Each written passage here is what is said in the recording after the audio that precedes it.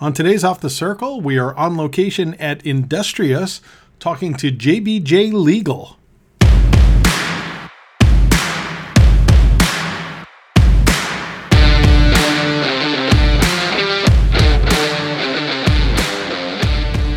Listen to indie-based entrepreneurs and business people. Learn from their experience and expertise, and have some laughs along the way. Off the Circle, the Indianapolis business scene as you've never heard it before. Today's episode of Off the Circle is brought to you by Full Stack PEO. And full disclosure, I am now a client of Full Stack PEO. Very excited about that with our transition and a new company launch, which I have announced online. And on the line, I have Michael Kelly. Michael Kelly is a well-known entrepreneur here in the area, founder of Developer Town and founder of Full Stack PEO. Michael, maybe you can share with everybody what Full Stack PEO does. And then, of course, it's applicable to today's conversation with legal advice as well. Yeah, so at Full Stack, we provide turnkey HR for emerging companies. That's going to be everything from payroll, benefits, 401k, supplementary benefits, background checks, all of the things that you could possibly imagine from a people perspective. We focus on all of that so that your employees are taken care of, so you can focus on scaling your business. Hello there, and welcome to Off the Circle. Again, this is Ryan Grimes from My IT Indy here with Doug Carr from, where are you from now? Oh, wow, that's changing. Yeah. So, DK New Media is still my personal, kind of thing. But basically, the enterprise work that I was doing has merged and been acquired by a company, Highbridge. So we're kind of gathering and starting up in the Salesforce space. Awesome. We're here today with Kim and Hannah from JBJ Legal. You want to introduce yourselves? Sure. Hi, I'm Hannah Kaufman-Joseph. I'm an attorney here in Indianapolis. I was born and raised in Indianapolis and Carmel and lived here pretty much my whole life. In fact, almost my entire life, I've lived on the same street. Wow. Which is pretty crazy. Yeah, I've just kind of moved up and down 106th Street my whole life. So I went to Indiana University for undergrad, and I went to IU McKinney for law school. And I have been practicing in Indianapolis since 2004. And my practice is generally focused on small business entrepreneurship, representing organizations and individuals with their legal needs, assisting them with their contracts, assisting them with their employment issues, handling really any kind of lease negotiation, and also litigation that kind of relates to those issues. My husband and I are also entrepreneurs. We founded King David Dogs, which is a hot dog restaurant here in town. King David, that's fantastic. Well, it's closed now, but we were open for about 14 years, 12 years, something like that. Well, I was right around the corner. I had an office on Market Street at the time. And so I just had to go around the corner and get my dogs. What was your favorite hot dog from there? I'm an old New York guy, so that's it. Yeah. Did you ever have our New York onion sauce? That was like something that I think I did. People went crazy for it. It was like a little bit caramelized. Yeah, exactly. Yeah, absolutely. So we had King David for a long time. We still have the brand. There's still a location at the airport, but my husband's now focusing on Mercenary Barbecue, which is a custom craft barbecue. And so we've been entrepreneurs for a long time, and that's really fun to kind of help with my practice because I can relate to the things that they've been through. I have had to get financing. I've had to sign personal guarantees. I've had to deal with some really crazy employment issues with King David and Mercenary. And so my clients can relate to me in a level that I think they really appreciate, that I understand what they're going through. I understand the ups and downs of entrepreneurship and small business cycles. And so we've been, but that's why I ended up representing entrepreneurs and small businesses. When we started King David, we needed a lawyer to help with the lease and review the loan documents and file our for a trademark. And I was working at Finish Line as in-house counsel and realized that there was a need for sophisticated legal work for small businesses, and found that people were typically only working with either kind of a generalist who did DUIs, divorces, and small business, or they were working with huge law firms that were working for Fortune 500 companies and then also trying to do the same type of work for entrepreneurs.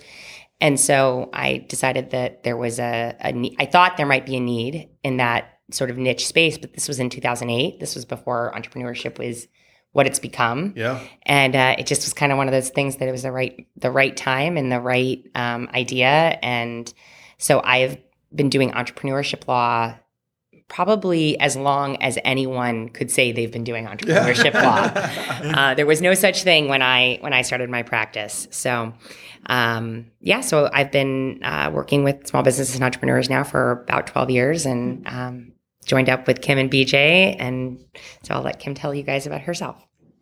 I am Kim Jazelskis. I was born in Columbus, Indiana. I spent most of my childhood and young adulthood growing up in Muncie, Indiana. I went to Ball State. I got a bachelor's degree and a master's degree from Ball State in psychology. I thought I wanted to be a psychologist, so I was in my master's program looking at organizational psychology, and we studied a lot of employment cases. And I got interested in the legal aspect of it. So instead of going on to my PhD, I decided to go to law school. So I went to Valparaiso, Indiana, Valparaiso University School of Law to get my JD. And really, my whole career, I've been focused on employment law, primarily on the individual side. So I represent people with contract issues, covenants not to compete, non-solicits, all the way through sexual harassment, discrimination, benefits issues, FMLA, whistleblower cases. So wow. I really, every once in a while, I assist on the employer side, but primarily I've been a plaintiff's attorney my whole career. I also, my last semester in law school, my husband and I moved out to Phoenix, Arizona, and I did an internship with the Equal Employment Opportunity Commission out there. And we thought we were going to stay out there. I got licensed out there and practiced for about 2.5 years, and then family brought us back to Indiana. And at that point, everybody had relocated to Indianapolis, so we decided to park ourselves in Indianapolis near family. And it's been almost 20 years I've been in this area, in the employment law area. I don't think I've ever met two true Hoosiers in my entire life. Like you guys grew up here, lived here, went to school here, practiced here. Like most people have the story where they moved away and then came back 20 years later to start their family or whatever. But you guys, we stayed. Oh my God, you guys have some roots. I tried to leave.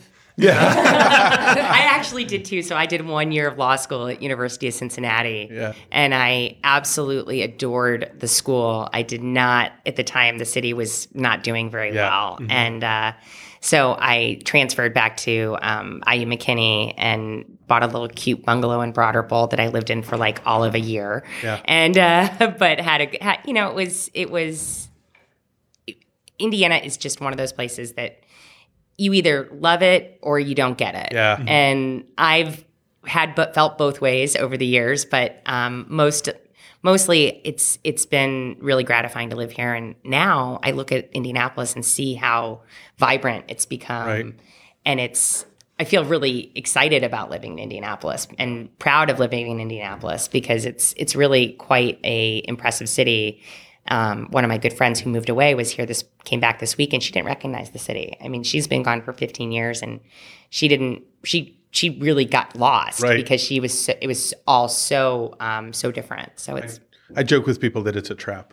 Yeah. Like if you move to Indianapolis, it's very, very difficult to move away. Yeah. And it's, obviously there's natural resources in other areas and everything that people miss. But the funny thing is, like, I have a friend of mine in San Diego, and he never goes to the beach. Right. He never, he never goes out to eat because it's so expensive. It's so expensive and everything else. And so the funny thing is he never comes to Indy or travels to any other cities because he can't afford it. And so the nice thing about living here is I can travel and I can afford to go out. And so I tell people it's a trap. Once you get here, it is really hard to leave, and it is a great culture. Yeah. I should add that we were in the offices of Industrious down on Mass Avenue, which is an absolutely beautiful co-working space.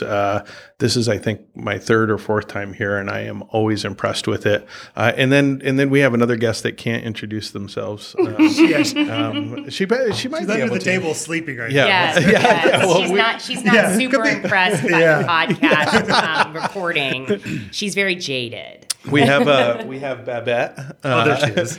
And Babette is a corgi, and Industrious. I didn't realize this is dog friendly. Dog friendly, and in fact, it's when we walked in and looked at Industrious as a potential office space and saw that there were people with their dogs. It gives you such a smile to come into work and see a dog. And you walk, we'll see someone walk down the hall with a dog that we haven't seen before. And we all stop what we're doing and start running to chase the dog. Like, look, there's a new puppy. Right. And so we loved that changed the vibe. Yeah. We loved how it felt to have a dog friendly atmosphere. And all three of us that founded JBJ are dog lovers. That's awesome. That was that. If there was any question between multiple options, I think that the dog friendliness is what maybe pushed us over the edge. We might have to make that a qualifying question for having people on. Do you like dogs? Will you bring your dog? So what's it like working in a co-working space as attorneys? That's generally not a thing you see very often. So tell us about some of the challenges you've had. Sure. Well, I think for us, one of the reasons that we opted to do a co-working space was because it was so turnkey from the beginning. We were not planning this for a long time when we decided to get started. So we needed something that was functional and professional from the beginning. Yeah. So we loved that we could move in, not have to worry about buying furniture, not have to worry about hiring a receptionist, have available conference space, the fact that we were able to join a private network right away and have unlimited printing and all these different things, that these amenities that usually it takes a lot of time to create, develop, investigate, and then also have this ready-built community of really potential clients and great networking opportunities. So that made it very attractive. Yeah. It's a great location too. We're all three of us are really fond of this area of the city. And so when we saw that the space was available here, we really jumped on it. Mm-hmm.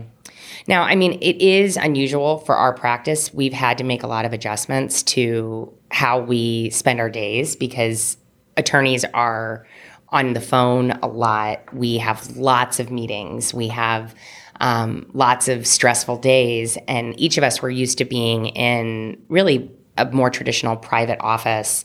And we decided that just from economical reasons and also just kind of as we're learning as we go, we decided to rent 2 suites. And so we have 2 suites for 6 of us. So we're split up 3 and 3. And so we've had to adjust sharing an office. And, I think to other industries, it wouldn't at all be unusual to all be working in one room. But for us, it's very different. And there's been some really great things about it and some frustrating things about it. What's nice is that here there's these phone booths so that we can step out very quickly to jump into a phone booth to have a conversation where, we have so many conversations every day with our clients, with other attorneys. Yeah. And it can be disruptive to one another. So we try to be respectful in that way, but we also get to collaborate much more frequently than we ever would have when we were in separate offices. Yeah. You'd have to run down the hall to say, what do you think about this argument? Or have you ever seen this before? Or do you know of a case that supports this position? And sometimes you don't do it because, attorneys are hardwired to bill by the hour, right? Bill by the minute. Right. And so your instinct is to sit at your desk and keep working. And even when it may be more productive, more efficient to collaborate, you tend to stay kind of siloed in your office. So having a co-working vibe that we're able to kind of sit together and share our ideas, and sometimes even chime in when we're not asked, right? Like we hear someone talking about something, oh, did you know I did that before? Or, oh, I had a case. I had an almost identical case. Or I know that lawyer. Yeah. Be careful. Right. They're crazy. Right. Yeah. And so that has been a really unexpected benefit. So that's huge efficiencies, I can imagine. Yeah. Well, and I think it's also helped just in terms of our developing our business. So instead of, a lot of times we have time on the calendar to have a partner meeting, but,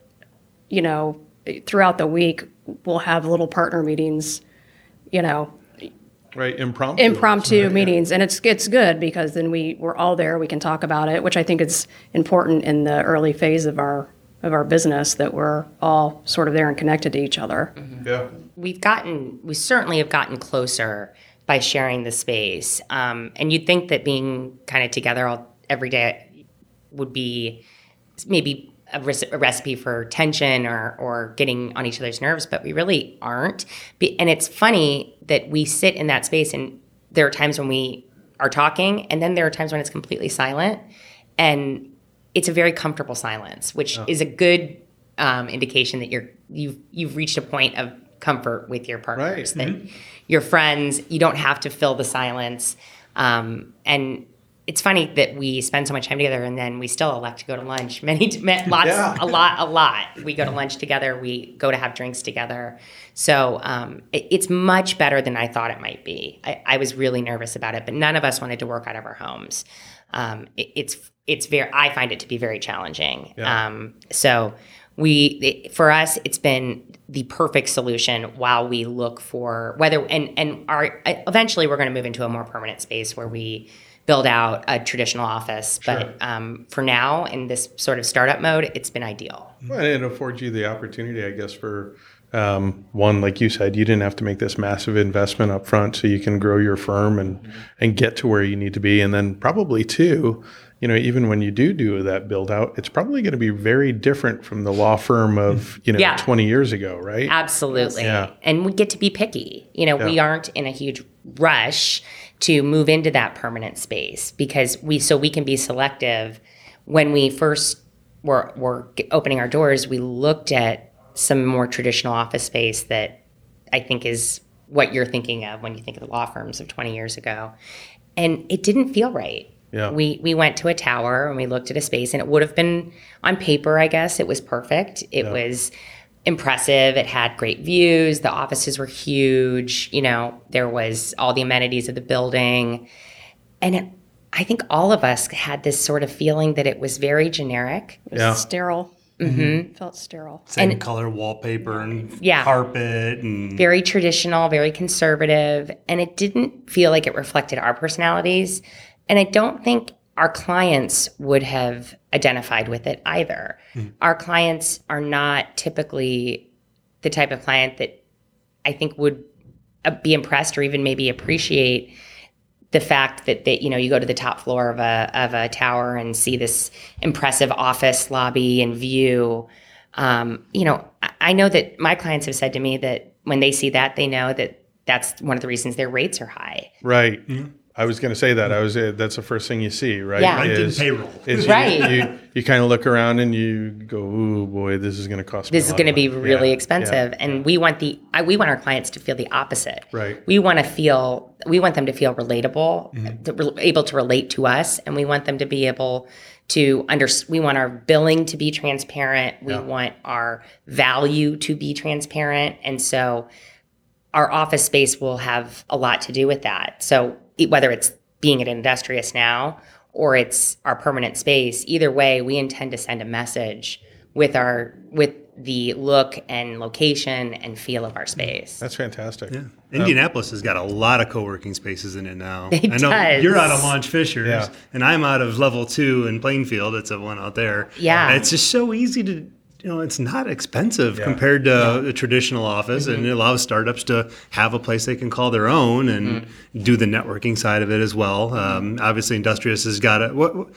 Do you get a lot of your business from the people here, or we haven't gotten a ton. We've gotten a few opportunities through Industrious. It's partially because we haven't fully taken advantage of the social factor, right? There is a great social part of this space. There's Thursday happy hours, there's breakfast every day, there's all these different opportunities. And because we've been so consumed with getting the business launched and kind of getting everything transitioned, I don't know that we've taken full advantage, but just by being here, we've gotten a few opportunities. So, imagine if we put a little bit more effort into it, I think we'd be in great shape. But I know a marketing guy.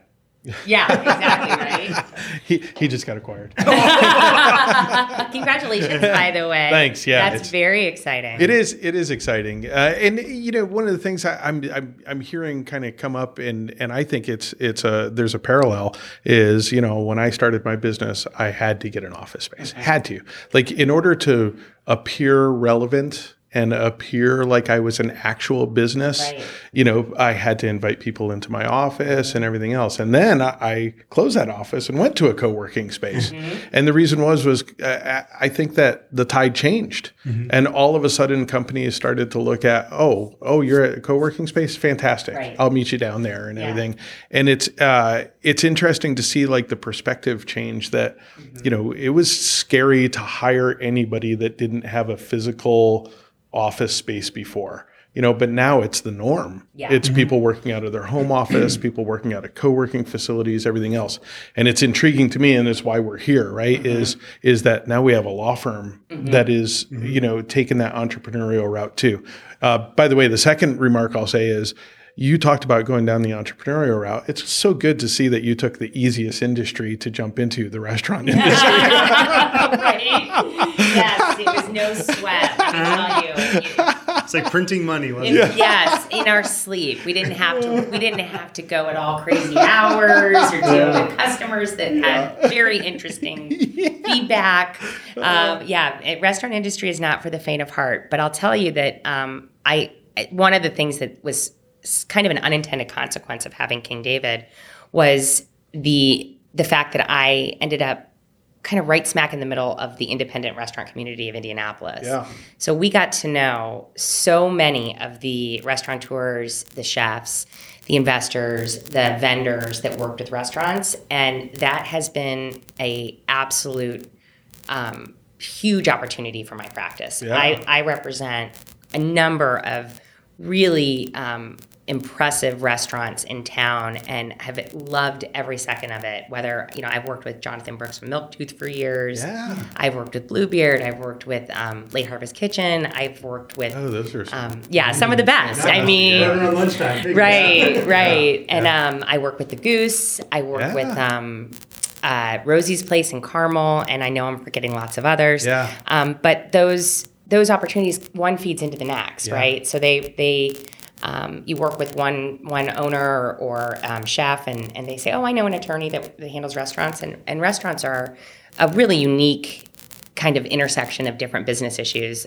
because they always have a lease, they always have funding issues, they always need to raise capital. A lot of times they have investors that may be new to the food and hospitality world. King Dough, that's another one that I've been working with that I love. They're terrific. And so they have all these different issues. It's kind of like it's almost like a case study where I get to do all of my favorite things for clients in one opportunity, because they have a lease, they have employees, they have to deal with, creating a handbook, they have investors, they have contracts with their vendors. And so we have all these different legal issues that come up, and it's always interesting and fun, and it's nice to be able to get in at the good restaurants. Don't you know who I am? Never, ever, ever. No idea. Who are you? Right. No, the host would definitely not know this right now. Although there are a few hosts in town that I've become very good friends with. Yeah, so that's fantastic. Really, the best way to get in is just to be nice. It's interesting too that you guys are specialized kind of on both sides of the wall too. That you're working in employment, but really on the employee side, and then you're working on the employer side. Sometimes, That's interesting. Well, Kim, why don't you share a little bit about working kind of the vision of the what the employees need and what you've been doing with them. Right. Well, so really, my practice, I do a split of litigation, and I would call it transactional work. A lot of my clients are people who I see either on the front end of they're going into a job and they need a contract negotiated, or they're coming out of a job and they have a severance agreement, or they have a non-compete and they're afraid they're going to get sued. Yeah. Or they feel like they were terminated for a reason that might not be legal. So we explore those avenues. Yeah. But all of the employment-related work that I do, I think benefits Hannah or BJ when they have an employer-related issue, because I can give them the perspective of the plaintiff's attorney. Right. And I can give them pointers and tell them how a plaintiff's attorney might see it and what they can do to either improve their client situation or help prevent it from happening again. Yeah. So it's really, if you've only been on the defense side your whole career, it's kind of hard to see the other perspective. Yeah. But since I've been, primarily plaintiffs, but also I've had some employer-related experience, I think it's very helpful for our clients who are employers and they have employment-related issues. I'm curious, and maybe we can talk a little bit about some of the advice that you guys might have for people, like on your side, that is interesting to me, like non-compete. I've got an attorney, so it's always been kind of a mixed bag. Like it's a right to work state. They can't take away your livelihood, but at the same time, you can't poach and and do other things. At what point should someone that's maybe being held to a non-compete or whatever, when is it time to call an attorney and say, is this right? Is this right what they're doing to me? Before they sign. Yes. Oh, Before okay. they sign the non-compete is the time to call the attorney. That's great advice. Ideally, yeah, right? yeah. Ideally. And I mean, I know Kim will have plenty of thoughts about this too. I would just suggest that one of the things that I think I wish more people understood was that they do have options when an employer presents them with an employment agreement or a non-compete or an NDA. The employer can say, sign this or you lose your job. And sometimes you have to make a decision. Yeah. But a lot of the times it can be negotiated. A lot of the times you can carve different things out of a non-compete or a non-solicit. So relationships that you're bringing to the employer can sometimes be excluded, so that in the event that it doesn't work out, you can go back to these existing relationships. But what the other thing I would just say is that I think there are so many misconceptions about non-competes and non-solicitation agreements. There's a lot of old wives' tales out there about, I can't tell you how often people say to both of us, but they're not enforceable, right? A non-compete, I hear Indiana is really hard on non-competes.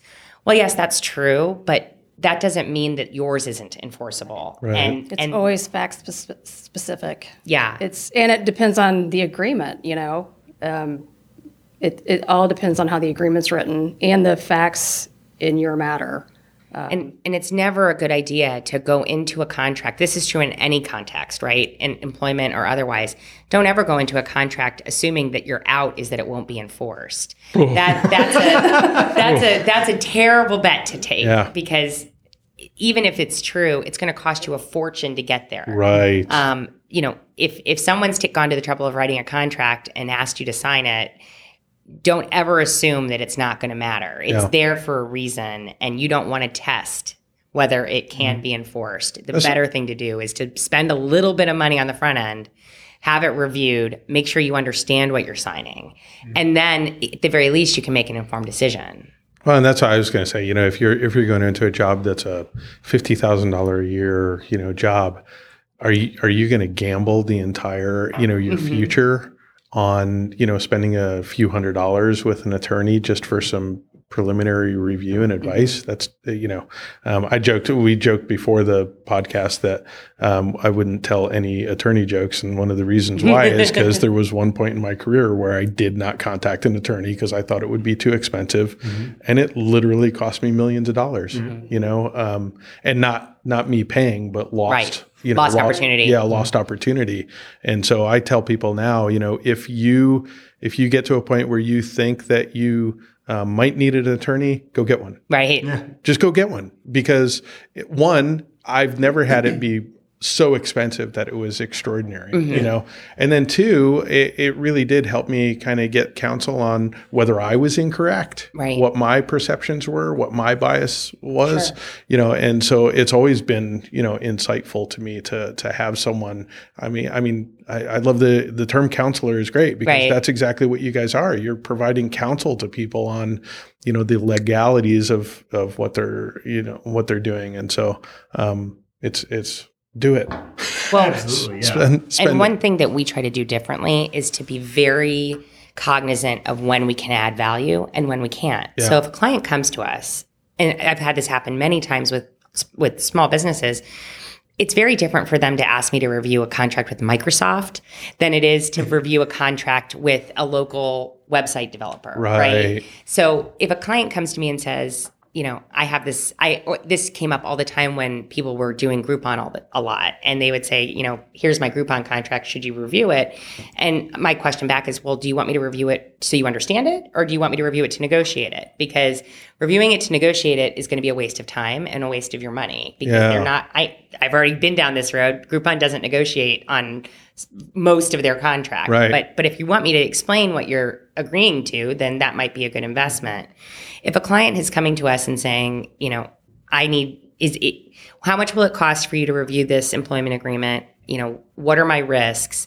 We will sit with them and kind of give them a upfront understanding of a budget to expect and whether this might be a good investment or not. And a lot of times our goal is more to build trust with the client, so that sometimes we don't get the short-term project, and we in fact tell them, you don't need an attorney right now. This is not a good time to hire an attorney, especially if for example, when someone's already signed it, right? If they've already signed a non-compete and they're still working there, and there's no point in maybe having us negotiate it. We'll say, listen, I don't think it's a great use of your funds right now, but if you want to negotiate something during your exit, we'd be happy to help at that point. And so we really try to take a longer view with the client, that not every time that a client calls may result in an engagement, but they will trust that we will only incur legal fees on their behalf when we think it's the right use of maybe a good cost benefit. Right. So we found that that's kind of flies in the face of what people expect an attorney to say or do, but we invest a lot of time in potential clients that ultimately do not retain us maybe for a year or 2 years, and that's okay, because we feel that it's better to give it away when it's appropriate to do so, knowing that it builds our reputation, and we believe that people will trust that we will take care of them and do so fairly. Yeah. Yeah, I love that. I think that's especially nowadays, where everything's social, word of mouth is a huge deal.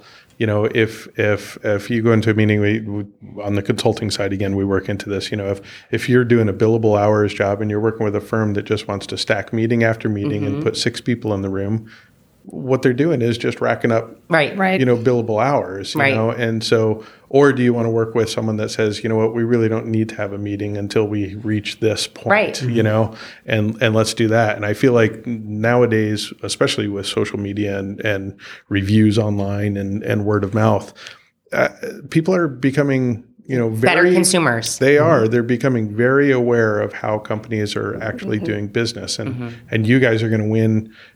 Maybe you'll lose business up front because of that. Lose money, I should say, up front. But long term, you're going to have someone that stays with you for That's right. the lifetime of their business. They're going to call you every single time. That's right. Yeah. And the model in law firms has changed so dramatically. There was just an article in Bloomberg about the risk of a small firm trying to mimic a large law firm, and the business models are not as different as you can imagine. I mean, it is night and day. And when a small firm tries to essentially just model itself after a large firm based on billable hour requirements, huge retainers, rate increases every year, that doesn't work in a small firm. What a small firm can do that a large firm can't do is be nimble. Right. Is be dynamic. Now, large firms, no knock on large firms. There is a time and place for a deep bench. There's a time and place for specialized expertise. Yeah. Neither of us could ever touch a municipal bond, nor would we want to. And that's Right. the kind of work that a large firm could do in its sleep. But for us, we need to focus on what we can do well, not try to copycat what a large firm, what their model is which is their bread and butter, and instead do what we do, which is deliver value in creative ways and not sort of slaves to the billable hour. Let's talk a little bit about. I love how you're talking about how the legal profession and how there's two sides and adjustments. I'm curious from both of you, from when you decided to become an attorney, and going to school for it. Was there any type of shock when you actually opened that maybe you weren't prepared for, or benefit that you were like, this is so much better than I thought it was going to be? Go ahead. Because you changed majors, right? Yeah. So you were heading down one road. Although, I still use a lot of my psychology background. Yeah. With people. I never, I always knew I wanted to go into employment law, and I figured that would be on the employee side. So I knew going into it that I wouldn't be at a big firm because there are no, in Indiana or Arizona, there were no huge plaintiffs employment firms. So I knew I would either be on my own or in a smaller firm. So I never had the experience of being in a big firm and liking it or not liking it and then moving on. Yeah.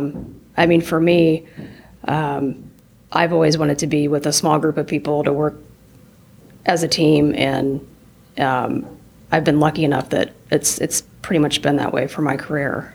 Did law school prepare you to actually start your business? No. Okay. No. Okay. I think, like Hannah, she and I both grew up in family businesses. My dad owned his own business. Hannah's dad owned her own business. So I think we got sort of a little bit of training, that it's not unusual or scary to be a business owner. And now my husband and I own my dad's business together. Yeah. So law school doesn't prepare you to be a business owner. So I don't know how it would have been different if I hadn't gotten that experience as a kid growing up. But it's definitely something that schools, I think, should think about. Yeah. Because there are a lot of attorneys who aren't great business owners. Yeah. Right. Well, that's It's- I wasn't terribly good myself. So. The funny thing is that law school not only doesn't prepare you to be a business owner, it doesn't really prepare you to be a lawyer. Be a lawyer, yeah. It helps you study for the bar. It helps you study for the bar. It Right. teaches you endurance. It teaches you patience. It teaches you reasoning skills. But it doesn't, and I will say it's changed since I went to law school. There have been movements to make it more practical.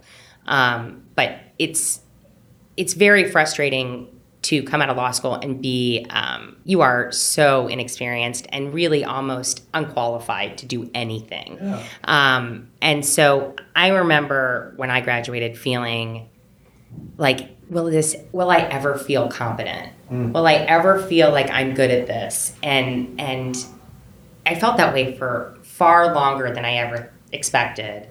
But for me, the biggest surprise was that I really disliked practicing law until I was my own boss. I could not stand really following and executing on someone else's approach and really being accountable when I didn't understand the big picture. Right. For me, working on a piece of a case and not being kind of privy to the entire timeline or understand the objectives or the strategy, and instead just literally just do a sort of individual research project, or write a part of a brief, that it was really hard to get excited about that. Yeah. And so for me, when it really all started to click was when I had my own clients, when I was able to adjust the practice to fit my lifestyle, to fit my goals, my family. And, it's not that I work any less. In fact, I think I work far more than I did when I was kind of a traditional associate or working in-house. Back then I would resent the weekends or nights that I would work because I didn't have ownership. Mm-hmm. And now I love to come in on the weekends. I love to work at night because it's mine and it needs to get done. And if I go home, I'm just going to be worrying about it. So I would rather work, and it's so gratifying to be your own boss, to have your own practice. And that was really where it all changed for me. It's the law schools need to do a better job training lawyers on taking ownership and being independent, on essentially developing the skills that they need to be a lawyer, because the law schools are still reflecting the model of 20 to 50 years ago, where they're training, new associates for large firms, when really I think that's a tiny percentage of the graduates. They don't become big firm associates. Very few of them do. And probably nowadays it's probably the independents are probably even growing even further. More. Absolutely. Even big firms are probably hiring a specialist. Exactly. They're people are hanging shingles right out of law school, which is incredibly brave. People are joining small practices. They're joining businesses to provide legal services in addition to maybe other, professional services, but they are, and yet the law schools are still training you to write briefs and memorandums, which is something that most lawyers don't do on a day-to-day basis. Most lawyers are actually in there helping their client, talking to them, coming up with solutions, helping with their contracts, helping with their litigation, but they're not writing research memos on a 50-state survey of environmental law. Yeah. That's not, it's a great skill to have, but it's certainly not a very practical one. My nephew is in law school right now, and he went to I'm going to get this wrong. Is it like a T12 school or it's the top? Top tier. Yeah, top tier. School, tried to get in, got booted in the first, few months or whatever. And he was devastated, and I sent him, Malcolm Gladwell actually did an amazing podcast, kind of just kind of picking apart what you were talking about, that the way that it was done before never prepared an attorney. And so a lot of it is, if you're at a top tier school and you graduate, you go hire top tier graduates. Yep. And so it's a networking absolutely thing, but it has nothing to do with preparation and skill set and ability to be successful as an attorney and to make a difference. And I told him, I was like, you have to listen. He did 2 podcasts on it and just, of course his approach was ripping, the schools apart, but he showed, even from a data standpoint, he showed that, that there was literally no, even from a litigation standpoint, there was no difference in the outcome of the attorney, whether you went to a top school or what they called a bottom school, like Ohio State or something, which, they ranked one of the lowest, but had some of the best attorneys across the country, know? Yeah. So it's a fascinating kind of look, into that, and your business is obviously reflective of that, that you're not, you're taking a totally different approach to how you're working with clients and where you're working with clients and everything else. That's great. So someone in law school right now, they're up 26 hours a day studying. they're cramming all these words into their heads. What's the best thing you could tell them to do right now? Pace yourself. Pace yourself. The things that you think are vital and crucial in law school often don't translate to a successful career. Exactly what you guys were just saying. And so, and one of the things I think law schools do very poorly is develop camaraderie. They instead develop competition, encourage competition. You're ranked, in fact. You're ranked.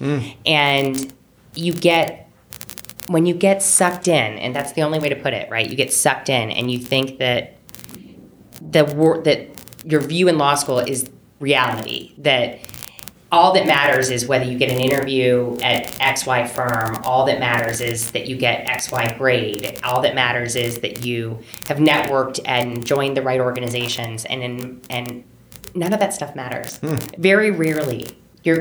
After your first job, your grades will never matter again. Right. It will never matter. The only thing that matters is your experience, your people skills, your willingness to learn, your networking. Those are the things that matter. And so when I say pace yourself, I also mean don't take it all that seriously. Do a good job, do your best, and recognize that there is a long life after law school. Yeah. Yeah. And I suppose, I hope we're not totally trashing law school here. No. I hope, my daughter has talked about going, and I'm like, do it, Of course, there's the things that it does prepare you for too, that's reading comprehension and all of those, different, perseverance and attention to detail. And, so they definitely provide you that expertise and that practice so that then, once you get out in law school, you work on your networking and, and everything else. So what would you say? I would say learn how to incorporate some life balance. I remember when I was in school, getting just too sucked into, I've got to study every day, every hour of the day. And it had I didn't learn how to balance anything besides study, which it's not going to be like that when you get out with a job. If you get married or if you have kids or whatever, you have to learn how to balance it. And so it was a little, and maybe I would have, I did fine in law school grade-wise, but maybe I would have done better if I stepped away from it for a little bit and then went back to it. But they don't really encourage that, though, either. No. You're encouraged to keep going and study more, and you're going to, where everybody's ranked, who got what on what test. And so it's cutthroat. It is. It's cutthroat. It is. If someone were in law school, I would also tell them to take as many practical courses as the law school offers. Writing some classes. Law schools do this really well. Some law schools don't. But I can tell you that McKinney here in Indianapolis does have a good job with offering some practical options, including classes on how to conduct a mediation. They have clinics on real estate transactions, like landlord-tenant clinics. They have clinics on representing there's criminal law clinics where you actually work with criminal defendants in the community to provide legal assistance to them. Wow. I believe that's one of the clinics in the law school, and so the law school is doing something great for the community. The students are actually getting practical hands-on experience because you also, in law school, you may not know what you want to do. You may think you want to do something, and then when you actually do it, may not be at all what you want to do. Yeah. I never in a million years thought I would be a lawyer focusing on contracts. I thought contracts in law school was the most boring topic that could possibly be presented. And maybe tax would be worse. But those two things I never thought would be part of my practice. I took death penalty law, and I took juvenile law, and every family law class offered. And I did one family law case at the beginning of my career and absolutely hated it. Yeah. And knew that I could never do it. It was too intense. It was too emotional. It was too devastating. And I remember when it clicked to me that contracts form the basis of almost every human interaction in our society. You enter into a contract 20 times a day. Whether you're taking a parking ticket in a parking garage, you've just entered into a contract. When you sign at the gas station to pay for your gas, you've just entered into a contract. There are contracts littered in your day, and every business issue has some genesis in a contract. So when that aha moment occurred for me, that was when it really made sense to me that contracts were going to be an absolutely fascinating part of my career. Yeah. So, be open-minded, but try to take practical courses. At McKinney, I teach contract drafting, and it's when I was in law school, I didn't try to draft a contract until 4 years after I graduated law school. Wow. I never reviewed one, touched one, nothing. Yeah. It's such a huge part of the practice law, and litigation too. You write settlement agreements, you review contracts, and yet you go through and all you've done is read cases about contracts. Yep. So you can have the chance to actually write and review and negotiate a contract in law school. You will be way ahead of the curve when it comes to practicing. That's incredible. Let's close out with, we always like to ask our clients or our guests here, who are the customer types that you really just love working with? Because if anybody's listening, obviously, that's interested, what kind of customer do you guys really appreciate when you get in your firm? I work with so many different people. Even generally, on your side, it seems like it's everybody that might come to you is really, really just in terrible need of some assistance. At this point in my career, I like working with professional women, I would say, who are either they've experienced harassment in the workplace or they have contractual issues that they're dealing with.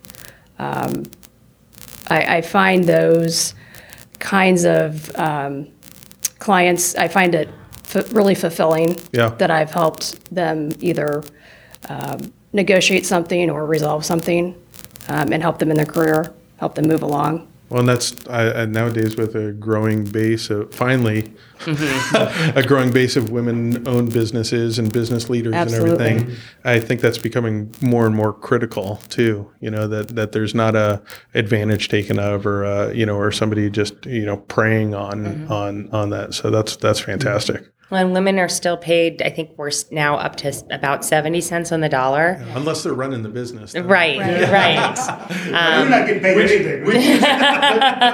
No, I have a daughter who's, entrepreneurial spirited and everything else. And I tell her that. Then be the boss and you'll be fix that the problem. boss and set the example, right? Right. So. Yeah, that's baked in discrimination. Yeah. When women are paid significantly less. Right. And Kim and I both experienced that firsthand in the workplace. We were paid less than our male counterparts, and it is excruciating. Right. And sometimes sexism and harassment are very subtle. In fact, I would say most of the time. Yeah. I've worked for companies that have gotten, I didn't own them, but sued, and everything. And when they actually did this, every leader sitting at the table was like, that's impossible. I know. But when they analyzed the data, it was absolutely an issue, right. And so once they started focusing on how to fix that, right. That's when things got better in the workplace. But I think you're absolutely right. It's almost a hidden, bias that people don't even realize exists. And it expresses itself in ways that are really insidious to women in the workplace. Whether it's, I can tell you that at one point, in a prior position before we founded JBJ, I had a partner that used to say to me, "Don't your kids miss you? Ugh. Don't your kids miss you when you work late? I don't understand how you can work so late every night." And it was so profoundly disappointing. Yeah. It was insensitive. He clearly wasn't. First of all, he was there too. Yeah. And he had right. kids. His kids right. He was there too, and yet still ask me that question more than Maybe once. what he was really saying is, I really don't care about my kids. Right. Yeah. He could have fooled me with the amount of time he told me about his kids' sports. Yeah. But anyway, I mean, the point being, there are so many ways that kind of bias expresses itself. Yeah. And so I think for both of us, it's gratifying to work with female entrepreneurs, female professional employees, and we've been working on a case involving Attorney General Curtis Hill. We represent the 4 victims that allegedly were harassed by him. Yeah. And that case has been really meaningful for us because when you get the opportunity to work with really wonderful people that have been through something terrible, and you can try to help them and give them a voice and help them find maybe a better outcome or a better improve the status quo, it's really gratifying. Well, in that particular case, the great thing about that is ultimately that will change the way. That's the hope. It's done, right? It's such a high profile, case that, regardless of what the outcome is, people are being more cautious. People are starting to look at their internal, behaviors and mechanisms. So, it's overdue. Yeah. It's overdue, and right. and often, in the political and public sphere, sometimes that's the place where things happen the slowest, and so it's understandable. I mean, progress is always excruciatingly slow, but and the private sector is often motivated to do it a little better and a little faster. Yeah. So we are proud and happy to have those kinds of cases, and I think Kim and I both love working with women generally. Yeah. And there aren't tons of lawyers that are our age. Although women are graduating in law schools and record numbers, over 50% of the law school graduates are women, but they're not staying in the profession. And they're leaving the profession. And so, Kim's been practicing for 20 years. I've been practicing for over 15. But the women continue to kind of seem to self-select out, and it's really unfortunate. It's not that they're not gifted, brilliant lawyers. It's that the career is not the friendliest. Right. If it's not fulfilling, if it's not, if you're not, I can it's really totally hard. see that. Yeah. So, we like to, sometimes we have clients that really want to work with a female lawyer, not just in areas of employment discrimination and sexual harassment. I mean, female entrepreneurs love that I do entrepreneurial work as well, because I think they find it, they like to support another female professional just like we like to support them. Yeah. And so that would be an area for us that we really like to work with. And then generally, I mean, for us, as far as type of client, like we said, we work with a lot of restaurants that's always a fun area for us. But really, I mean, it's across industries. We're pretty industry agnostic. To your point, restaurants are probably a good extreme example, though, right? You have a restaurant owner that is, huge employee turnover, tons of those issues that you're talking about, long hours. So they need an attorney that's really empathetic, to that. And to me, that taking on a restaurant as an attorney to me would seem crazy, right? So if you can work with a restaurant owner, you could probably do anything. Exactly. It's true. Well, and also restaurants have huge peaks and valleys in their cash flow, right? And they also have to deal with kind of the partners, the back office, the investors that may be saying, "Where's my return?" Right, yet? significant debt load up front. Absolutely, all of big those investment. challenges. And so it does kind of take a special skill set, because it's feast or famine for them, and it's a lot of hurry up and wait, and things get really intense, and then they settle down. Kim and I have been working together on a restaurant owner that we represent, and we've had kind of a two-pronged approach, because they've had an issue with an former employee. Who's bringing a baseless discrimination claim, which is always disappointing when you do these types of cases on behalf of employees, because it makes the cases that are legitimate look less so. Right. When someone asserts a baseless sexual harassment claim or a baseless discrimination claim, it's frustrating, because it makes the people who do have those issues less believable. Right. So that's. But we've also been working on getting an employee handbook put in place, and so many clients pull something off the internet thinking that it's a one-size-fits-all solution. Right. And an employee handbook is really kind of the spine or the basis of the employment relationship. People need to put some time and money into getting it right, because it really sends a message of what kind of employer are you? Right. What do you care about? What don't you care about? And it's amazing how many times people kind of just skip that step and just grab something that they find online and think, believe it or not, a lot of times they don't even read it. They just change the names and disseminate it to their employees, and then they're wondering why their employees are expecting some certain policy that they never even realized they'd adopted. Right. So putting time into those kinds of things that are boring, granted, they're boring, they're not fun to spend money on, but they do end up having a really important place in a business. Well, it can totally set the tone for the type of relationship that you're going to have with your employees. Yeah. And a lot of employees read them. Yeah. A lot of employees read them, even if the employers don't. Yeah. They always, when I consult with employees, they always like to point out the handbook and what the handbook says, and so they do read them. Well, what's the best way for people to get a hold of you? Is it to give you a call or hit the website? So we have a website. It's we did our website ourselves. Yay! We almost killed ourselves doing it, but we did it, and we are very proud of it. It's www.jbjlegal.com. That's probably the best way to learn about us. We'd love it if you followed us on Facebook or LinkedIn or Twitter. And please look us up on those social media services as well.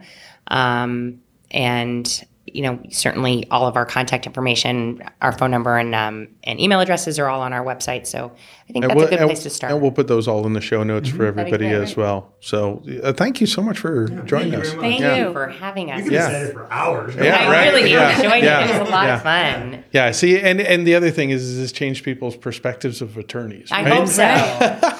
Well, at the very least, we're dog lovers, right? Yeah. I always share that. Step in the right direction. Right. I always share that. I want to close by sharing the story of another one where, once upon a time, I thought the same thing that everybody else did from a business standpoint, that an attorney was a unnecessary expense and everything else. But when I started my business, the first contract that I got, large contract, was from a huge organization. And I literally didn't have the funds to have it reviewed by an attorney. Mm-hmm. And I called up a friend of mine who's an attorney, and he was like, just ask someone, they'll do it. And then, and sure enough, I got it. And he said, look, I'm going to bill you. Mm-hmm. He goes, but I'm also going to be open that once the contract closes and everything moves forward, then you can take care of that. And it was an eye opener for me. I thought as a business, I just had to pay, for, every step of the way. But he was very, very empathetic to the fact that I was starting a business and everything else. And I think, look, attorneys are people, and you guys are business people. You understand how these things operate. And it's, so if you're thinking about starting a business or have started a business, or you're an employee that maybe has a question, don't hesitate to reach out. Could not. Yeah. I love that you said that. Thank you for saying that, because I think people are intimidated or make assumptions that just aren't the case for us, at least. Right. We will consider any fee arrangement that a client would like to talk about. Right. And because we're so used to working with small businesses and entrepreneurs and individuals, this is all we do is work. We do all sorts of creative situations where people pay on a monthly, pay a small monthly amount instead of a big upfront retainer, or we give them payment terms that sometimes stretch out over a year or two. Right. If that's what they need, all small businesses, they don't have, and really individuals, they don't have a budget for legal. Right. They don't, it's not an expected expense. They should. They should, but you know what? They don't. Yeah. And so we work with people, we take credit cards so people can do it in that way. We do all sorts of different, and really, we will do just about anything to work with someone as long as it's a reasonable arrangement and we're in good communication. Yeah. That's really all that we care about. You're speaking normal business. Right. That's what businesses do. Yeah, exactly. That's what we all do. Exactly how every business operates. So we shouldn't be any different. Yeah. So thank you so much. Thank you very much. Thank you. If you're an Indianapolis-based professional and would like your story to be heard on Off the Circle, contact us at offthecircle.com. While you're there, be sure to subscribe to our podcast and leave us a glowing review.